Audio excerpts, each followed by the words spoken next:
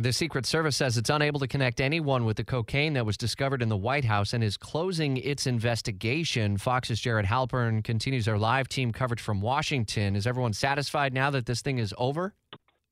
No, no one's satisfied. At least Republicans yesterday didn't seem satisfied with the answers that they got from the Secret Service. They remain critical, some might say suspicious of some of the answers they got, and questioning why the Secret Service was unable to narrow down the pool of potential suspects here who left cocaine in this area that is not publicly accessible, but certainly is well traveled. If you are a guest or meeting with somebody at the White House, it would be one of those entrances you would take. And they have these kind of cubbies or lockers that you would leave personal belongings, electronics, some other stuff.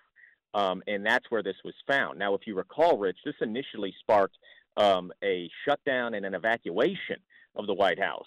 Obviously, a white powdery substance is something that's going to raise alarm bells. Once they were able to test that it was cocaine, that's when the Secret Service says they did some DNA analysis, they did fingerprinting analysis, and that was inconclusive. They've been unable as well to find security footage that would narrow down the pool of potential people who left it there beyond the many hundreds who would have passed through there in the time frame that they were looking at. So if there's dissatisfaction, would we expect that maybe there would be hearings in Secret Service and other folks might be called in?